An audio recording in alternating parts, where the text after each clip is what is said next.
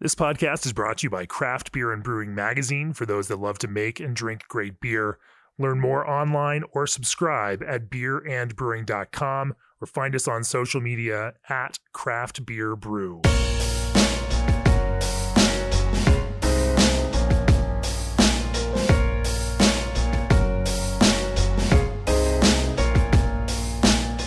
Welcome to the Craft Beer and Brewing Podcast. I'm your host, co-founder and editorial director of Craft Beer and Brewing Magazine, Jamie Bogner. We're in an episode of the podcast 183 with Bobby Cross of Cross Strain Brewing in La Vista, Nebraska, just on the outskirts of Omaha. Welcome to the podcast, Bobby.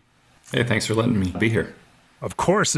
Well, you caught me by surprise back in 2018 because we were watching the inaugural Juicy Hazy IPA category announcement for the JBF, and all of us who had kind of wanted to see this category happen were wondering like how in this first year of this new category is this going to reflect and how are the judges going to choose. And then of course you guys came away with a silver medal for Fairy Nectar, and it put you on our radar, and we started paying attention, and one of my beer trader friends grabbed the bottle of Fairy Nectar. I'm like, oh, okay.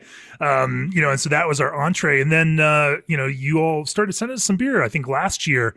And then, of course, in our Saison and Hard Seltzer issue, or April-May issue of Craft Beer and Brewing, your Saison 625 just floored our judges and scored an incredible 99. And that was this point where like, hey, these guys are not just an IPA factory. They're making some really interesting beer across the spectrum. And, of course, we've been tasting some of your Hellas Creek Hellas for a new lager issue that you sent over our way. Cannot wait to talk to you about everything from IPA to mixed fermentation beers, and maybe even a little bit of lager on the way. We'll see where the conversation goes. And I love that we can wrap all of those things into one conversation. It's going to be fun. Before we do that, as the brewing industry's premier choice for glycol chilling, G&D Chillers has set the standard on quality, service, reliability, and dedication to their customers' craft. New this year, redundancy meets efficiency. G&D's microchannel condensers are built with all aluminum construction, which eliminates galvanic corrosion. Using half the refrigerant of conventional condensers with fewer brazed connections translates to a lower GWP and less opportunity for leaks. Call G&D Chillers today to discuss your project or reach out directly at gdchillers.com. Also, this episode is brought to you by RAR North Star Pils, a new base malt to set your compass by.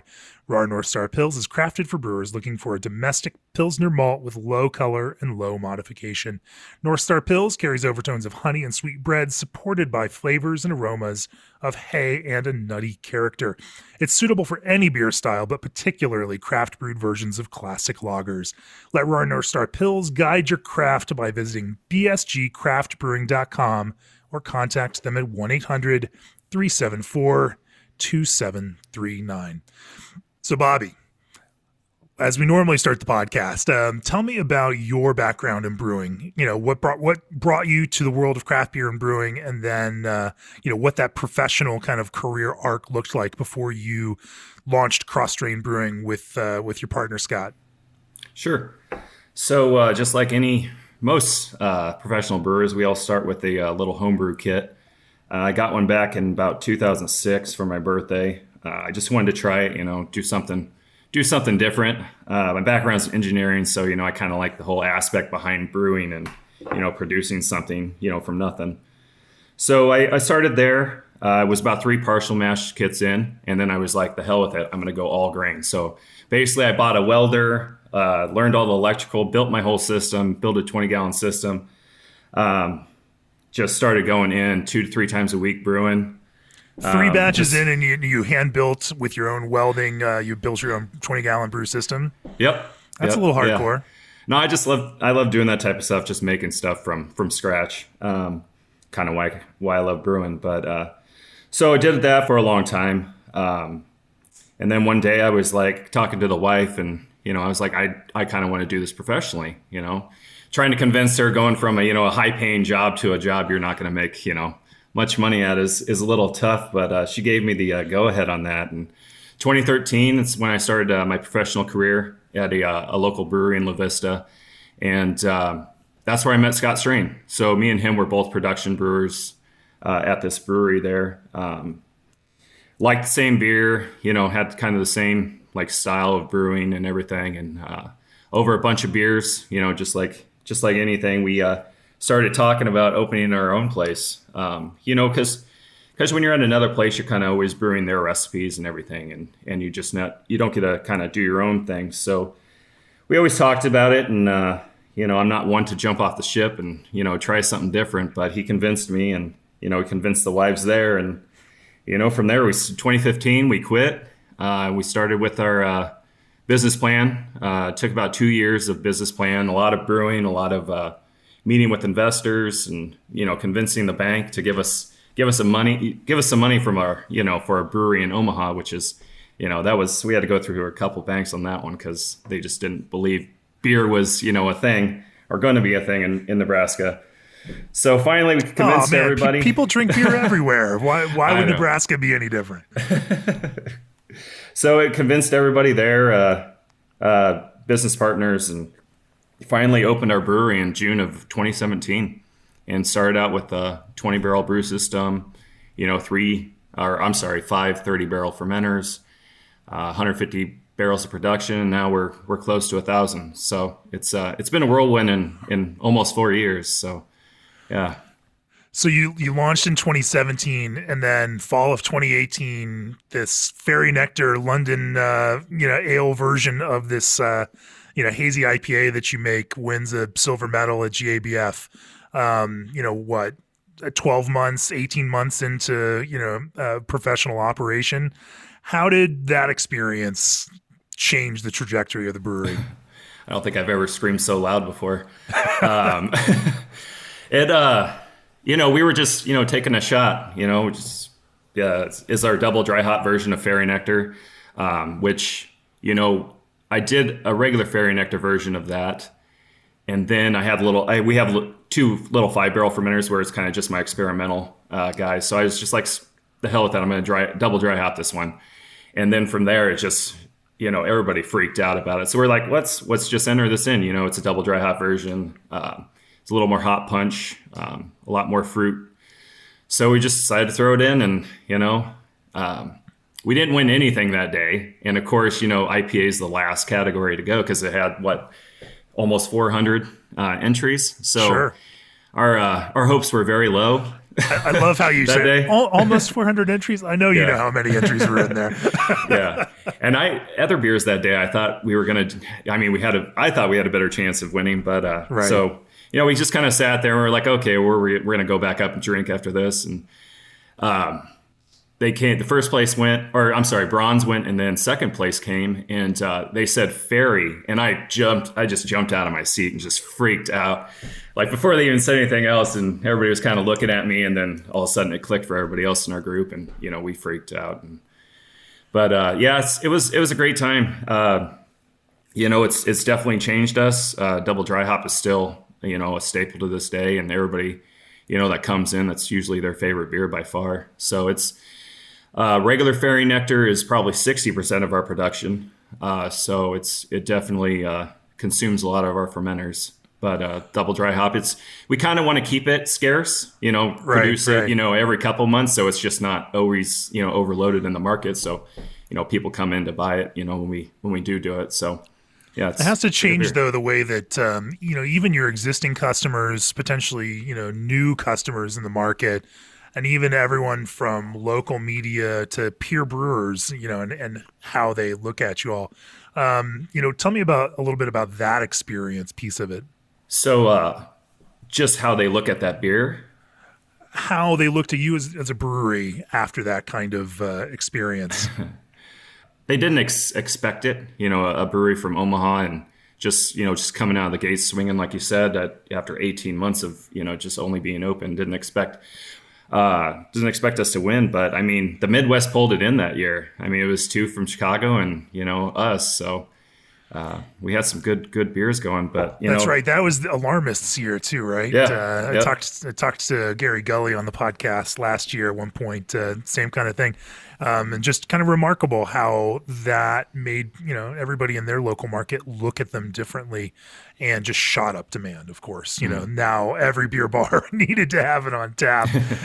Consumers, takeaway just, completely increased. It's just an interesting thing to see that kind of validation from, something like the Great American Beer Festival, can be so materially beneficial. Depending on the category, certainly IPA is a great category to win something, and Rauch beer may not drive the same kind of commercial demand, for for that beer across the market. Yeah, no, it definitely from a consumer standpoint, it made us, a New England brewery, at that point. So now we have, 5 to 6 different New Englands on tap at all times. So it put us in, it kind of puts you into a category. So that's, it kind of overshadows some of our other beers that we have on tap when people come in. But, it's a good thing. I love hoppy beers. I love IPAs. So it's a win-win for me. For sure, there's that box of expectation that it then creates with consumers. But that's a box that you've been able to kind of play outside of as well and take the kind of commercial volume and success on that hoppy side and also use some of your free time to explore other beer styles that are also interesting and compelling to you, to some great results. Let's talk a little bit about that. Let's talk about hoppy beers, and then we can talk about some mixed fermentation saison. But before we do that, the world of craft beer is a different place now. Margins are more important than ever, so why not lower your ingredient cost? Craft juice concentrates from Old Orchard are the cost-effective solution for your fruit-forward needs. Old Orchard produces high volumes of the retail juice brand, so economies of scale keep prices low for their bulk supply program. A little concentrate goes a long way, and you won't lose some of it through filtering like you would with purees. To start increasing your margins now, head on over to www.oldorchard.com/brewer. Also, for years, BreweryDB has been the industry's only professionally curated source of brewery and beer information. In 2019, over 1 million brewery visits were made by craft fans searching for breweries on brewerydb.com. In just a few weeks, BreweryDB will unveil an all-new experience to help craft lovers get back on the brewery trail. To take full advantage of the enhanced marketing power of BreweryDB and increase your taproom traffic, set up your account on marketmybrewery.com. That's marketmybrewery.com. It's easy and it's free. So, Bobby, let's talk a little bit about the kind of genesis of Fairy Nectar. You start a brewery in 2017, get running, hazy IPA in, the middle of the Midwest or upper Midwest, not necessarily going gangbusters, wasn't a huge thing where there was just groundswell of commercial demand for it. But it was also something that you're interested in making and thought you could put a nice, spin on it and make this beer and maybe find some consumers that want to drink this. Talk to me about that initial inspiration behind it, and how you went about creating a character, for this quote unquote New England style, that was relevant to your audience there in Nebraska. Basically the recipe behind it, there were so many recipes out there that, where people were doing New Englands, and you're like, how can I do a spin on this that's going to make it any different from anything that's currently out there? It's just drinking a lot of beer, a lot of New Englands. Right. And sometimes that spin is just making it fresh and as fresh as possible for your local folks so they don't have to go trade for it. It's not necessarily reinventing the wheel, but especially with this beer style, being able to get it fresh is such a, compelling thing for consumers. Yeah. We had a lot of people that brought in a bunch of New Englands, and we'd try them and figure out what we liked about them. And I just, first off, it's Mosaic Citra, my two favorite hops. Everybody likes to call them cheater hops. I don't care. You use what's good, right? So it's just started there, just did my regular, 20% wheat oat, half and half, basically, just some pale. Messed around a lot on the homebrew side on it, using different types of sugars, different amounts of Mosaic versus Citra in the Whirlpool versus dry hop. We did a lot of iterations of it, and kind of found out where going a little more Mosaic heavy kind of brought out a lot more fruitiness in that beer, to me. And we just liked it. And the double dry hop obviously amplified that up a lot for us. We did different yeasts on it, so experimentation from Conan to London Dry. It just came to London, the 1318, it's Omega 011 that we use. But everything just cohesively just worked together, and just provided this beautiful beer that, we just loved, and everybody at the tap room just loved too. So, like you said, it was fresh. You could get it there. It's you don't have to trade for it, which is kind of tough to convince people because, some people say, I feel like trading for beer sometimes kind of makes people think it's that much better of a beer when you can just buy the same thing locally. But, it's just, it definitely was a good beer. And, well, beer. Then after that, of course, beer traders were trading for your beer, getting it into their markets from Nebraska, which is also a cool, weird thing. I want to back up a little bit and talk about some of that experimentation. I love that it's just like, we just tried it a few different ways and then it worked out. But clearly the process was more involved than that. Let's talk about yeast for a little while. You mentioned going through a bunch of working through this with a number of different styles of yeast. Talk to me about some of the, if controlling variables like, grist and hopping while you move through these different yeasts. What were some of the differences that you found, other yeast strains brought to this similar kind of recipe? Sure. So some of the yeast that we were using, like I said, Conan, London Dry, they attenuated a little too far for me personally. For the DDH, we mash at 154, so I want to leave a little bit of residual sugar left in there, and those were kind of fermenting that out and making it a little too dry for me.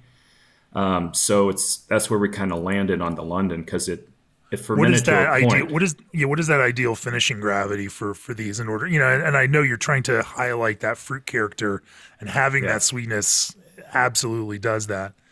The finishing gravity, it was. Around 4.5 Plato for DDH being at 154. So the other ones would go around in the threes. So that one Plato, probably to most people doesn't make that much of a difference, but when you drink it a lot, you can tell. Like it just adds this little bit of sweetness character that kind of accentuates the hops on top of that. I love that. So the non-double dry hop, the regular version of Fairy Nectar finishes about a Plato lower than the double dry hop version. And that little extra gravity at the end just helps balance out the additional hops load, and everything that brings. Yep. Yeah. And so Conan and London Dry finished too low. Was there an ester component to those that was positive or negative? And then how does do those flavors from the yeast fermentation itself kind of impact the overall approach to the beer? Yeah, they were definitely fruit forward as well. The London Dry was not as fruit forward as say the Conan was, and also we came to a point where we just had way too many yeasts in house that we were trying to manage. And we just needed to jump on one and just ride that one all the way with all our beers. So we liked it. There's a lot of people that like it out there. It was kind of those aspects that kind of made us turn towards the London and just kind of go with that one for our beer. So there was nothing bad about it at all. It was just kind of from a production standpoint, we wanted to keep our brewery clean and not have to worry about other aspects affecting our other beers. So for sure. So, continuing on this yeast theme, let's talk about using, London Ale yeast in a, production brewery. Now, obviously, this yeast works different ways in different grists on different kinds of beer, all over the place. It can flock out. It can produce clean beer, or I shouldn't say clean, I should say clear beer. It can produce clear beer. There's certainly some generational aspects to it that you have to manage around, and temperature can also have some effect on that. Talk to me about dialing in some of those environmental factors in the fermentation, to kind of produce that hoppy beer with the kind of expression that you were looking for. Yeah, it's weird that they say that thing flocks out. We've biofined that thing, and that thing will not drop clear for us at all, even when we try. But I know they said it's a high flock, but we've definitely haven't had that issue at our place. We've done anywhere from 66 to 70 degrees for that yeast, just to see what different fermentation temperatures will bring out of it. It's a little lower on the 66 range, so we've kind of bumped it up to 70 degrees now with that yeast. to let that thing ferment out. It ferments out in 5 to 6 days. We let it go 7, just to clean up. I could push it faster, but I don't. It produces a great fruity character. I get a little bit of mango, but that could also be produced from the Whirlpool hops that we put in there. We kill it with Mosaic on the Whirlpool side, so that's probably actually helping on that aspect as well. But it ferments clean. I don't get any, bad esters or anything from that beer or from that yeast. Sorry. How many generations will you typically push it? And, I imagine if you're doing a fairly high volume of IPA, you can, just pitch cone to cone and keep things running. Or do you, do the expensive approach and buy fresh pitches for each batch? So, we actually go up to about 10. 10? When we initially started, we went to 25. So I think that might have affected 25 generations on London Ale yeast. Damn. Yeah. So we pull everything into a brink. We don't do cone to cone. We have a celometer at our place. So we count the yeast. We check viability. We pitch at a 1 ratio to every cone. And it seems like 10 is kind of, it's good. We could probably push it further because it doesn't seem to be showing us any type of stress or, off flavors at all. But I just want to keep it fresh, and I just like doing it at 10. I don't know. It just makes me feel good that we don't have this. We're not pushing it to 25 anymore. So that was a little scary when I think about it now. That sounds insane to me. Having talked to brewers who started having issues with yeast dropping out after 5 or 8 generations, and then having to go back to the drawing board. It sounds like whatever strain you've pulled this from is quite the workhorse in the commercial brewery. Well, it's funny. Ours actually gets hazier. Really? Yeah. Yeah. So it just kind of becomes a cloudy mess after around 10. So. We just bring in another pitch, and it kind of gets us back to our normal haze that we're used to. That's wild. You mentioned, that you don't really have problems with flock, and that haze it kind of comes easy. What do you attribute that to? Is that, obviously you've got, higher protein malts and, oats and wheat in there, adding, some of that piece of the puzzle. Double dry hopping means you're pushing a ton of hops and a lot of hop polyphenols, into that. But making sure that those all don't precipitate out is also an important thing, because you start overloading a beer like that, and then it can start dropping itself out just because you've pushed so much into the beer. Are there any strategies that you use to try to keep all of that haze in solution so that it appears to consumers the way that they expect it to appear? Yeah, I mean, we don't do anything different than probably any normal brewery does. We do like I said, 20%. It's half wheat, half oats, flaked. Just the higher protein values in those. We use pale, RAR, which is I think that's around 12% protein. Other than that, we do our normal mash, 154 mash out, same lauter, boil, just whirlpool the hell out of it, and then dry hop it. Like I said, we biofine this before. Well, so back in the days, 2017 to probably 2018, we used to biofine this beer because I thought it was too hazy, and I wanted it to be somewhat a little clearer, less muddled, and then it wouldn't drop out. It'd be a little hazy, it wouldn't be clear at all, but I was just like, why the hell am I doing this? It's a New England, everybody's used to the haze now. So I got rid of it, and it just seemed like that the mouthfeel on it got better because, you have more protein in there, in the haze. And it's just, from there, it just seemed to get hazier. So yeah, it's the normal process. It's just, so I know some people do the biotransformation, dry hop, which is when you're sure. 1 to 2 Plato prior to final gravity. We actually don't. So we let it go through its whole process. The reason why is because when we pull yeast to a brink, I don't want it to be full of hop particulate and that bitterness. So I allow it to go through 7 days. We do VDK it, drop it to 60. So from 70 to 60 allows it to a lot of that yeast that's in suspension to drop out, so we can get a good crop on that. Crop it the next day, and then we dry hop it with our dry hop skid. We do about 3 pounds per barrel, so it's nothing super aggressive, but it seems anything above that, it seems to get that grassy character. It takes a lot longer for it to come to, the beer that we like to put out in the market. So it's just that dry hop, even though we crop and drop it prior to, all that fermentation going on, it still provides us a great hazy beer. Yeah, that's fantastic. Let's since we're now talking about hops, let's go back to that hot side. What do hot side hops look like in Fairy Nectar? We just do a Whirlpool edition, no bittering. It's just a massive amount of mosaic in the Whirlpool. How do you calculate the kind of bitterness component to that? Obviously, if you've got a beer that's finishing with on a sweeter side, making sure that there's a little bit of bitterness in there helps give it that kind of balance. But if you're not doing typical boil additions and it's just going in the Whirlpool, obviously the math gets a little bit harder. How do you quantify that? Beersmith. No, I do use Beersmith. Obviously, it's a calculated sure. amount, but we don't drop temperature on it. We keep it, right after boil cuts. We throw it in the Whirlpool it for about 30 minutes.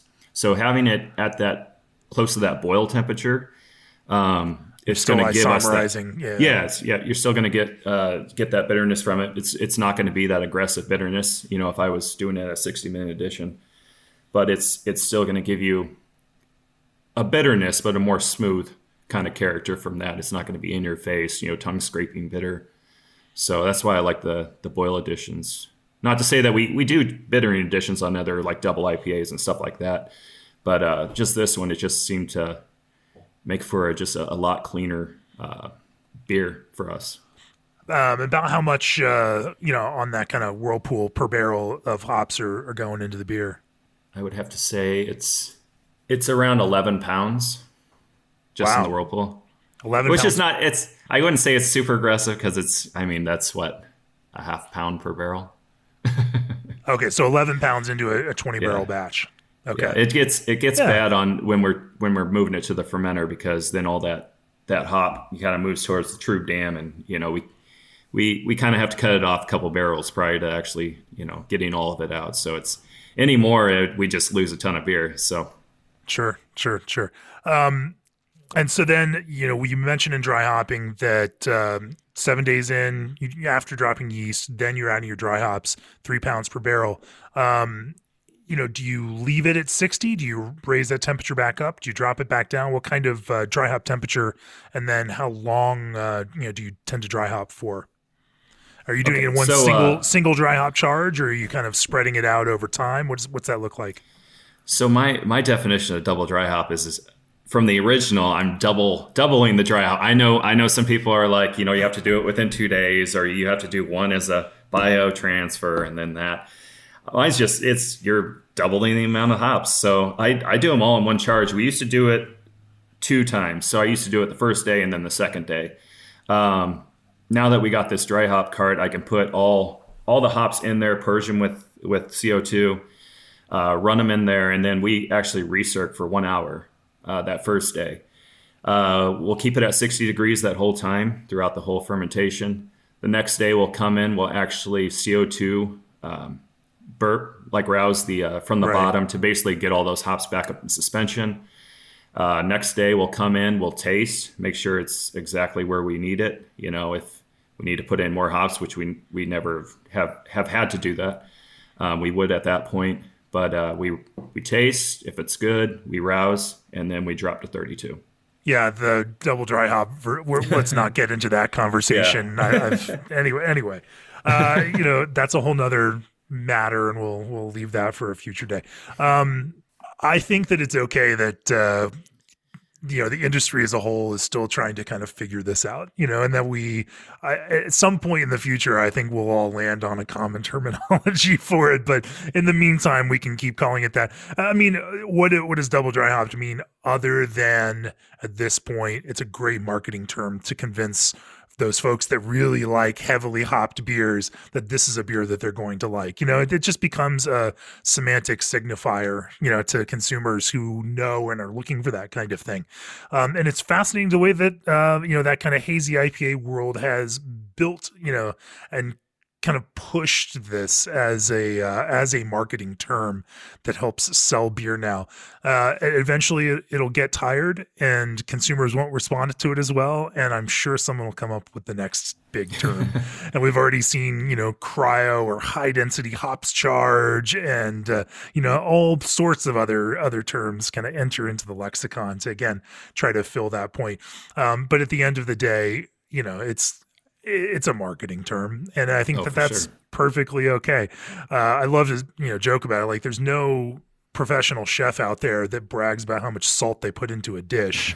This is something that is somewhat unique, to the world of beer in highlighting just how much we put into something. But I think at this point we can laugh about it.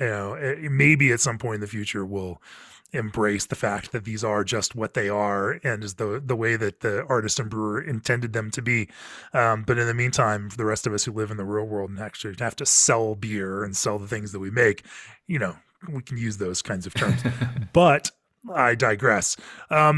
In terms of, that fermentation, you've dropped out yeast. So, I assume you don't have as big of a deal or an issue with hops creep in that kind of dry hop, process with the beer. No, with those hops, we have, knock on wood, have never had the issue with hop creep with those hops. We have with other hops we've used before. It's, you finish at 4 Plato, like we say, I don't know, it was some southern hops from southern, I think, Africa. And then it would drop down to about 2 Plato. You know? And we'd see, you would come in the next day, the pressure on the fermenter was up another, 5 PSI, 6 PSI, and we had no clue what was going on.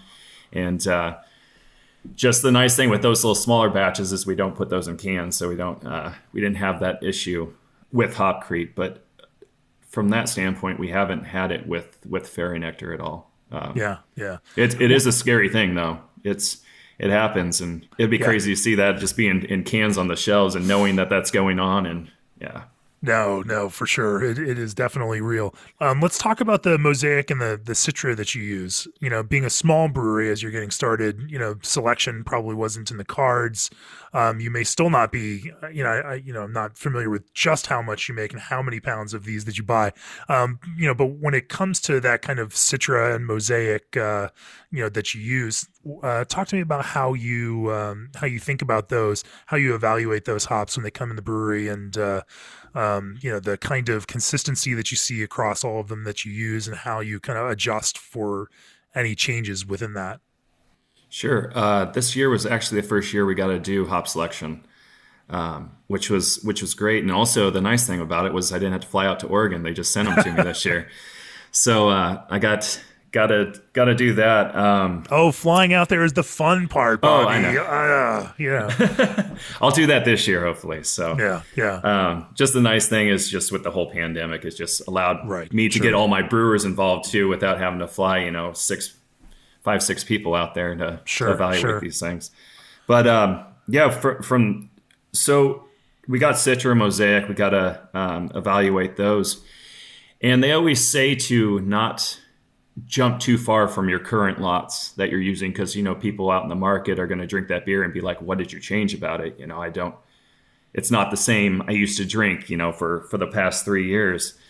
But I felt like what we were getting in the past, where we couldn't choose, it was a little more on the duller side. It didn't give me the flavors that I was looking for. So in this hop selection, which helped out great, is we evaluated to the ones that we wanted, we evaluated the hops to what we currently had, and we didn't like them compared to the rest that we had, in front of us. The other ones were really fruity. Great. Mosaic had great mango, papaya. The Citra was, it was super bright, just citrus heavy on some of the ones. And from my standpoint, I was like, this is where I wanted to always be with my with my lots for Fairy Nectar. I want this to be more vibrant when you open that can. I want there to be more fruit notes, just tropical stone fruits. So we kind of went that route on this new lot. And the unfortunate thing with when you don't select is you're kind of stuck with all the lots that people didn't want.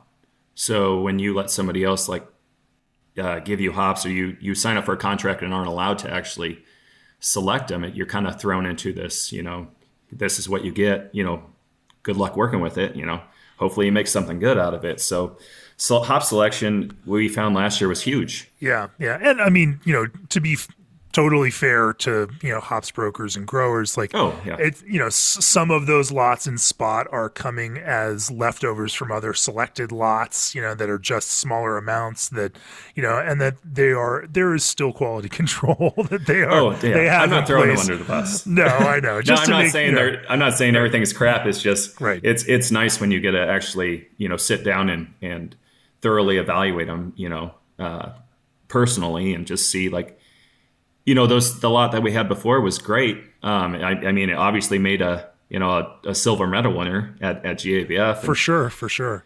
It just wasn't where I always wanted the beer to be. I made the beer work for what I got, but when I was looking at these other lots, it allows me to kind of move my beer to that point of, future wise.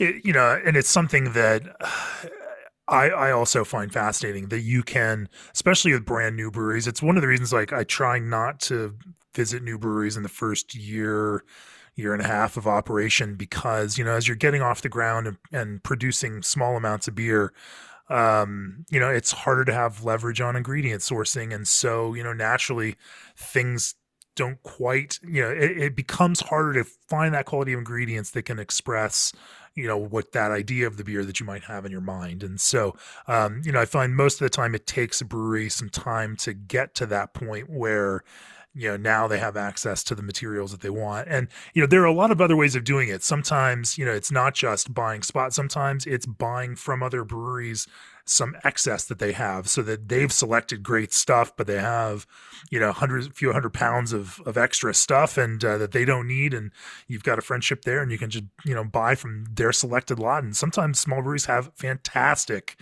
access to some raw materials if they can operate in that kind of way, or co-op with other small breweries and build a, larger, volume in order to get to that kind of selection piece, but that becomes that, big struggle that small breweries face in terms of getting access. And as tough as it is for small breweries, it's infinitely harder for home brewers, buying at that kind of scale.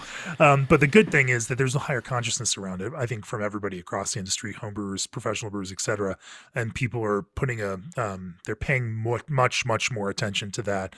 And I think that, hops growers and brokers are also trying to answer that call to make sure that the expectation of quality is out there, and that the whole chain of care for these hops is being done correctly, so that from packaging for home brewers. I remember, back in the day, it was buy a larger commercial bag and then sit in the back of the homebrew shop and split it up into, and then vacuum seal it again, but, all open air. And, the approach that we had towards quality then is different than the approach that we have now, a decade later, looking at the same kind of thing. And I think that that's fantastic for all of us across the brewing spectrum.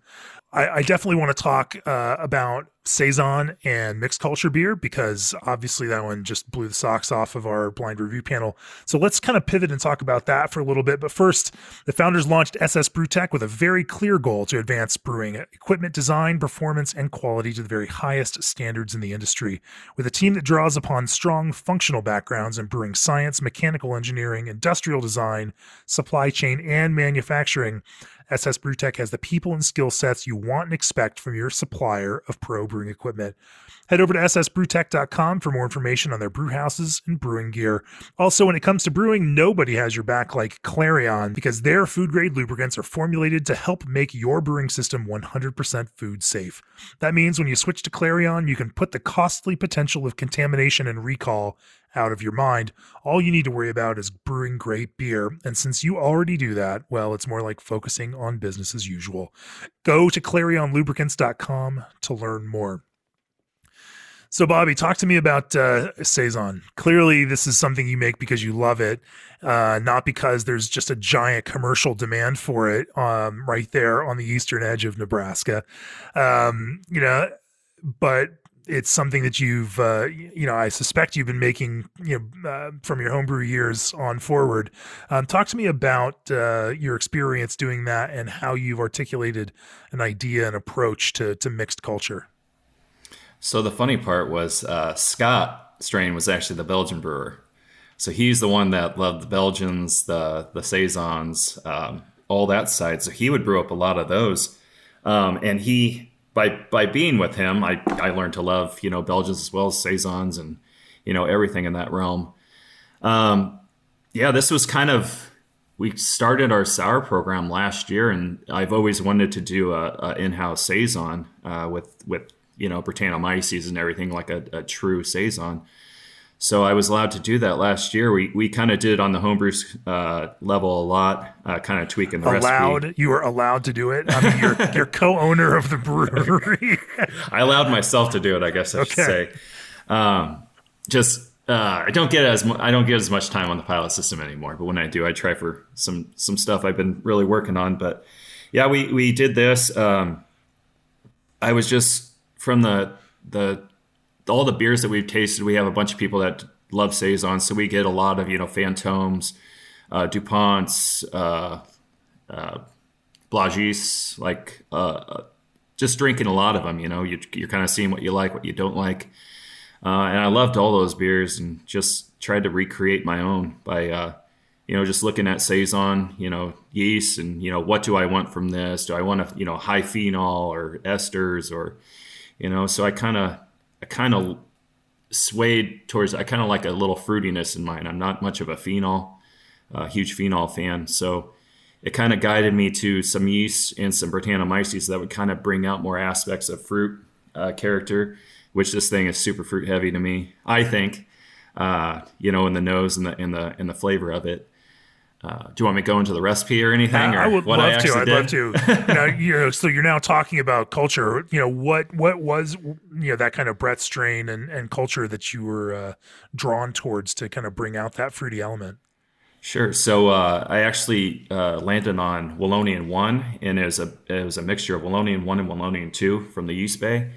They're both not as prominent on those phenols and esters and the funk. It had slight funk, slight esters, fruit heavy on the Wallonian 2.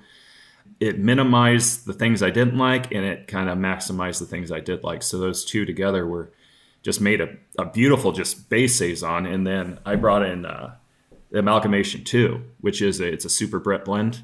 So it's 5 different Brett blends that from the description definitely lend mango, papaya, pineapple, like all these fruit that would enhance all these fruit, characters that the regular yeast already did. And you're kind of throwing everything into a fermenter and hoping it's exactly what you want. And this just by chance turned out exactly how we wanted, and gave me everything that I was looking for in this beer. Slight funk, little barnyard. Which when you try to describe that to people, when they're drinking the beer, you're like, hey, do you get that barnyard or that, that horse blanket? And everybody's just like, what the hell are you talking about? That doesn't sound good at all. But it's just kind of everything melded together and just worked out great. And, we got to, there's this real lightness, to the beer. And I love, that when I'm tasting kind of farmhouse style beers that, the acidity is pretty low and under control. It's there, but it's not a defining factor of the beer. That fruit flavor is also, it's present, but light and, has a kind of, and that phenolic piece just adds like a crisp edge to the fruit flavor rather than becoming this hardcore peppery note that kind of stands on its own. It's almost just structuring rather than dominating as its own kind of flavor. And there, but it all tasted very light-handed. That there was a kind of beautiful simplicity to it, and achieving that, nailing it the first time out. That's relatively impressive. I guess I can't ask you the question of how you've continued to dial in it and iterate. If it was, a first attempt at this kind of thing that turned out so good. Yeah, it definitely was we haven't touched it, the recipe. This first one I actually did, I call it a mock decoction. So we don't have a true decoction system. So what we do on this is we bring in the whole, 100% of the malt bill, basically run it through its step mashes, the 146, and then we do a 162. And then from there, I transfer 70% of that to the actual lauter tun.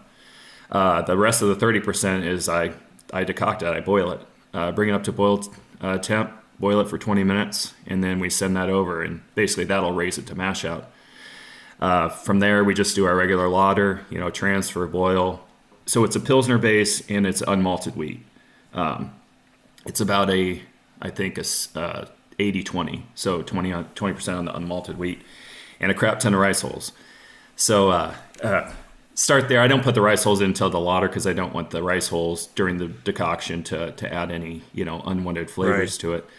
But I think the unmalted wheat kind of brings in a little more body character, and by decocting it, it kind of opens it, allows it to break down more of those, starches into fermentables for the yeast. But I just think it adds a character that I think if I went the other route and just did, step mash and, went on my way, that it wouldn't add those types of flavors that it did. But yeah, we go through we go through the boil, send it. It's about 33 IBUs. I believe it's Styrian Goldings, and send it to the foeder. And, we use our foeder as basically a Solera system. So, I mean, it's got all the Brett in there, all the, the Wallonian yeast. And right. It just does its thing. That's a pretty hefty IBU load for something that's going into a mix with lactobacillus to produce a little bit of acidity. I can see why it comes out with a pretty delicate kind of acid profile to it. Yep. Yeah, that's what we didn't. I like saisons that have a little tartness to it.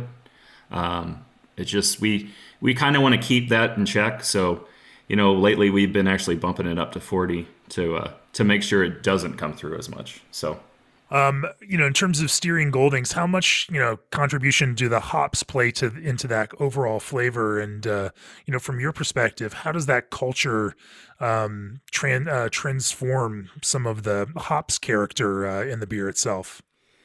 Yeah, so I printed off the recipe since I haven't looked at it for a while. You did some homework for me.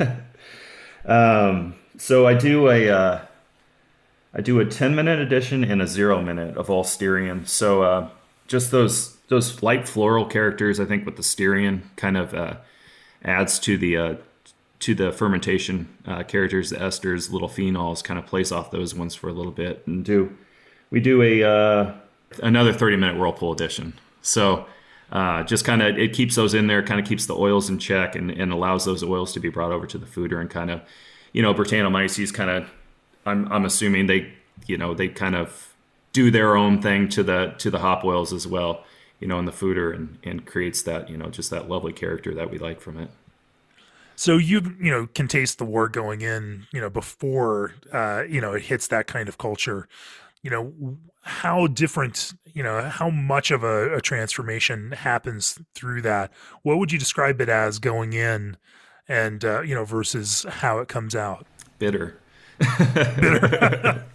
No, it's definitely got the Styrian Golding, the floral, a little bit of fruitiness, a little bit of noble kind of character. Yeah, because in mid-30s to 40, you're like Pilsner, bitterness, hopping level, which is rather intense, and in a light kind of base like that with low ABV. So I can imagine but I'm just trying to visualize that kind of change over time and how that culture attacks some of that, and how the bitterness then wears down and lets other things kind of come to the forefront. Yeah, it's definitely bitter up front. But the nice thing is we bottle condition this beer. So we leave it in the foeder for about 3 to 4 months, pull it out and bottle condition it. At that point, it's definitely a lot of that bitterness has died off, but it's still pretty prominent. Not like it was on the brew day, but it's definitely still there. It's showing itself. It's not as aggressive, but once it gets into bottle conditioning, and then it's more of a background note. A year later, 6 months later, I like to pull them out every month just to try, see how that thing's progressing. What that Brett's doing to the beer. So it's just, the bitterness definitely dies down on it, and it does its thing. For the food, right? So for the foeder itself, over time, as you continue to feed it, have you noticed that culture moving in any particular direction, or have you had to kind of steer it or repitch along the way in order to kind of get it back to the kind of balance that you're looking for? Yeah, we actually haven't touched it. We've gone into it twice now. So it hasn't had much time to, I don't think, really delve in one way or the other. Yeah.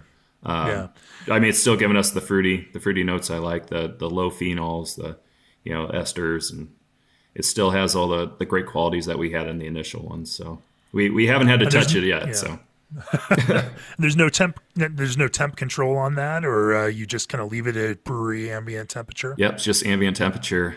We have 5 foeders. Well, we have a sour room, so it's complete opposite. It's in the next bay, so we wanted to completely separate our clean beer from our sour beer. So we got five foeders from Craft Foeders, horizontals. Foeder Crafters. Yep, yeah, Foeder Crafters, and they're horizontals. So it's no temperature control. Just figured all those beers in there. We do Berliner, Goldens, Flanders. Just none of them are temperature controlled. It's all ambient, and that room stays about 60. So that the saison might go up to, who knows, 75. Right. While it's fermenting, but it seems to be in a good temperature control, and we haven't had issues with any off flavors that we've noticed from not being temperature controlled. Yeah.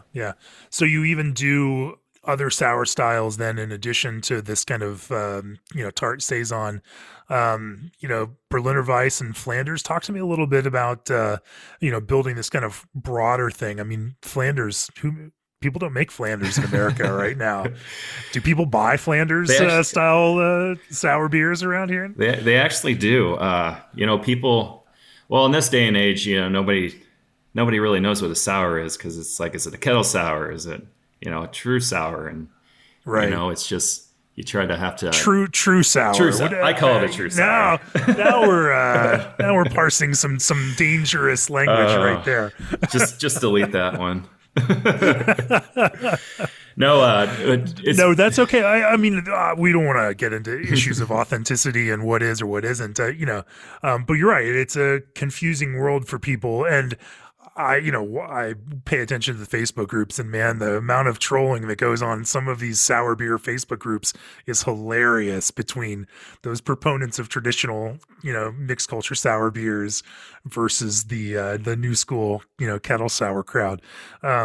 It's an intractable battle of internet warriors, but nonetheless, kind of stay focused on the quote unquote traditional mixed culture side of sour beer. We do, but we also do kettle sours. So, so you make untrue sours also. I'm making fun of myself. Fair enough. I've always been into sours. I just like the aspect behind it, using, different types of bacteria in order to produce something, that's just, it's, made by, these little organisms that, are producing these, amazing flavors and everything. So we've been, in the back of my mind, I've always wanted to do this sour program. And finally, during the pandemic, we just said, let's go with it. And, just started this program. And I said, I was 5 foeders. I want 5 different, base beers. So we can do the whole gambit. People come in, they can try, if they've never had a Oud Bruin, never had a Flanders, Berliner, we can fruit the Berliner, because people like their fruited stuff, and, just different beers to kind of see what people like, because not, like you said, not there's not a lot of people in Nebraska area that have had many of these beers. So it's kind of, we're kind of, bringing them to them and, allowing them to see which styles they like and, stuff like that. So, it's nice to do a bit of that evangelism, and also to, there's so many misconceptions preconceptions, about quote unquote sour beer that I think I'll start with the way that we describe them as sour beer rather than looking at, the kind of overall flavor and gestalt of these things that is obviously always more than just sour. We don't call Berliner Weisses a bright lemony wheat ale, even though lemony would pretty much describe that kind of flavor and also describe the level of tartness that's in those beers. Instead, we call them sour, and it makes, brings on this idea of something that's completely different. But talk to me a little bit about making these styles of mixed culture, based beers that, have some broad appeal, making, pushing too much acetic in your Flanders or, pushing too much, too low of a pH in a Berliner Weiss could make that, kind of polarizing. And if your goal is to reach people where they are now and make something that's compelling for them, I imagine that there's some strategy in how you're going about doing that. Yeah, there's definitely a lot of blending going on when you get some of those beers that are just tongue scraping or, teeth scraping acid. It allows you to kind of bring in other aspects to kind of accentuate that acidity, but also, bring in other aspects of the other beer that are going to kind of bring that to a kind of middle ground for people. So it just allows it to be the beer that you want. Just a lot of fruit, Berliners. We do the straight styles because we want people to also taste them straight, see what they're like the initial right. beer. And then like Berliners will fruit a lot of those. We barrel age pretty much everything. Allow it to sit in there, kind of get some of those nuances of the barrels, and then kind of bring some of them into the fruit. And then obviously like your Flanders, those are tough, like acetic character wise, because it's just like how much oxygen can get in there, like what's going to create that acetic, like is it going to be in balance where you want it? Those are tough beers, and it's hard to get those to come to where you want it. So it's just, you got to wait years on them. And because, right now we have a bunch that we just put in and into barrels, and it's a sweet beer. So it's like, I probably have to wait another, 2 years on those to get the acidity, the acetic. So it's a lot of money just sitting in barrels. Well, sounds like a good project to start in the middle of the pandemic when you have some extra time to brew some batches that can just sit there for a little while. We'll have to come back and talk in a couple of years when some of those kind of hit their full on stride. In the kind of broader picture for Cross Strain as a brewery as a whole, what's this big picture look like for you? What are you striving towards, and what does success look like, for Cross Strain? How will you guys know when you get there? Right now, I'd say we're doing pretty good. We've been very lucky. We're opening up a tap room downtown, so we're expanding in that realm. I don't know. I'm looking forward to the future. I'm looking forward to our sour program, our other barrel program with some of our, our stouts and barley wines, and just hopefully we can keep growing. That's all I can. Stouts and barley wines, man. You're hitting all of the hipster notes here too. Yeah, luckily we 2019, the first year we entered FOBAB, we won the bronze for the barley wine category. So it was a good year. So you're making barrel aged barley wines, another style that nobody buys. Yep. Yeah, we're hitting all the notes for beers people don't buy. Well, I appreciate though that if you have these ideas and you want to kind of pursue those ideas and see what kind of beers they make, even if they're not necessarily the things that are going to jump off the shelves in the largest kinds of numbers. But that kind of focus on the craft is, I think, where all of us should be. That balance between making the things that people want to buy, things hoppy beers, and that we also brewers also love to make hoppy beers, but in balancing those kinds of big consumer hits with the kinds of labors of love. And when we see brewers that do both of those things, and it also kind of explains though that kind of love of the very craft itself. And so from that standpoint, I think it's cool and healthy to see that sometimes you do things. I mean, we do that as our business. Like, not every product is wildly profitable. Sometimes you do things just because you love to do it and because that piece of it matters to you as a creative person. And and I think that if we ever got into a business where we were all too cynical to engage in that kind of thing, then we should just pack it up and call it a day. Yeah. I get. It's nice to brew beer that people buy and want, but it's also nice to make your own beers and try something new and get back to that home brewing realm when you make these weird things that maybe people are kind of standoffish, but then once they try it, they're kind of hooked. So Hazy IPA started as a thing that nobody wanted, but some brewers had some ideas around how they could make something cool and compelling, and then ended up taking a huge chunk of the overall beer market. And it happened because people were passionate about it and saw an opportunity for flavor here. If brewers don't take those kinds of risks and make beers based on interesting ideas, then what's going to be next? We don't know what's going to be next. And so, I think that's part of the quote unquote innovation pipeline, if you wanted to, apply a awful marketing term to it. But more importantly, it is just part of that creative process that brewers have always engaged in and should always engage in.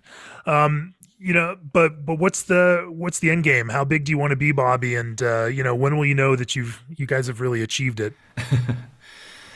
I don't know how big we want to be. Right now we're maxed out for our facility. So how much beer do you make per year? Last year we made 6,000. This year we'll probably be close to 9. Wow. Yeah, we can't expand unless we, get another bay now or move fermenters out, or, we're kind of in the process of we're coming up on our building lease is coming in a couple of years. So it's kind of like we have to look to the future and, what are we going to do if that comes up? Are we going to get a new building and build out a whole nother brewery? Or it's something where we have to look forward.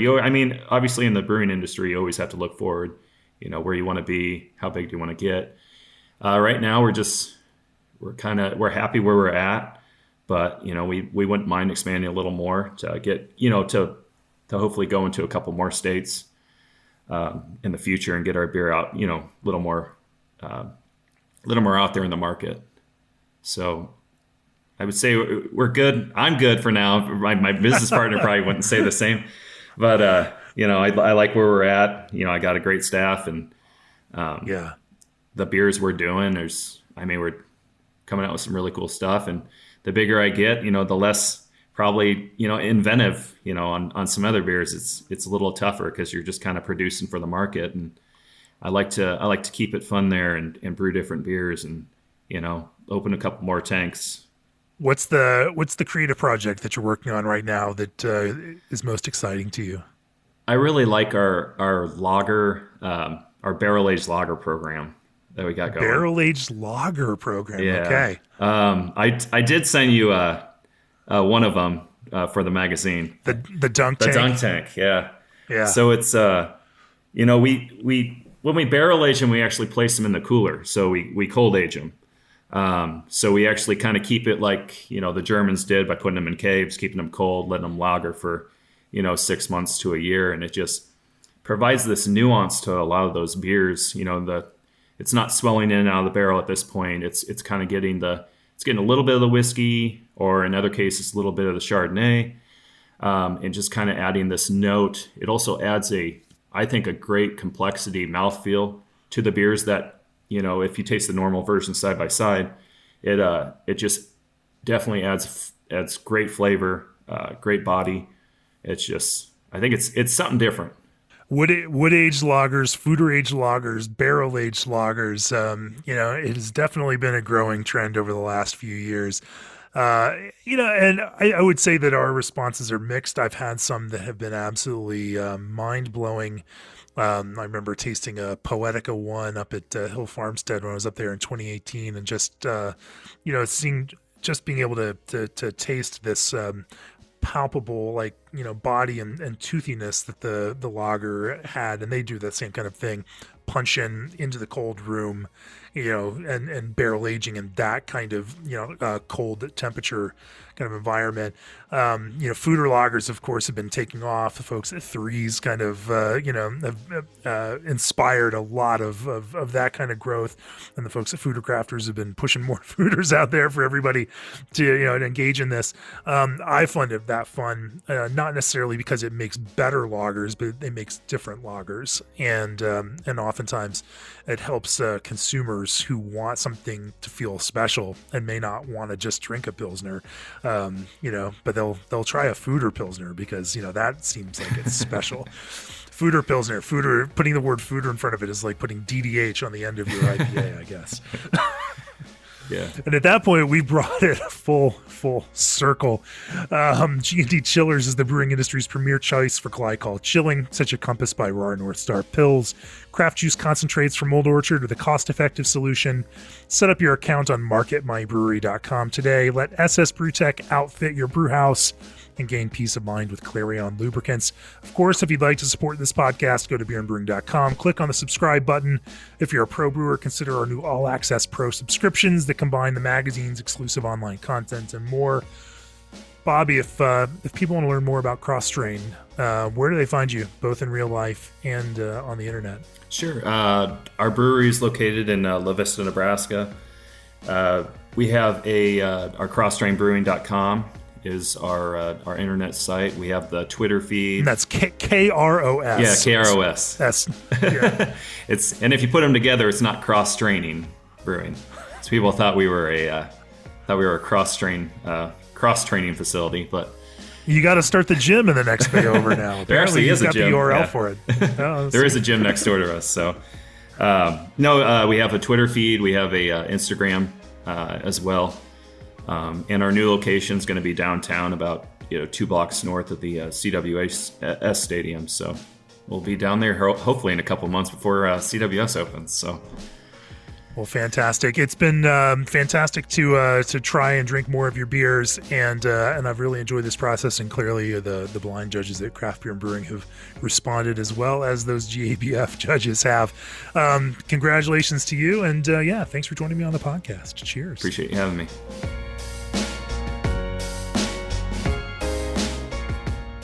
This podcast is brought to you by Craft Beer and Brewing Magazine for those that love to make and drink great beer. Learn more online or subscribe at beerandbrewing.com or find us on social media at Craft Beer Brew.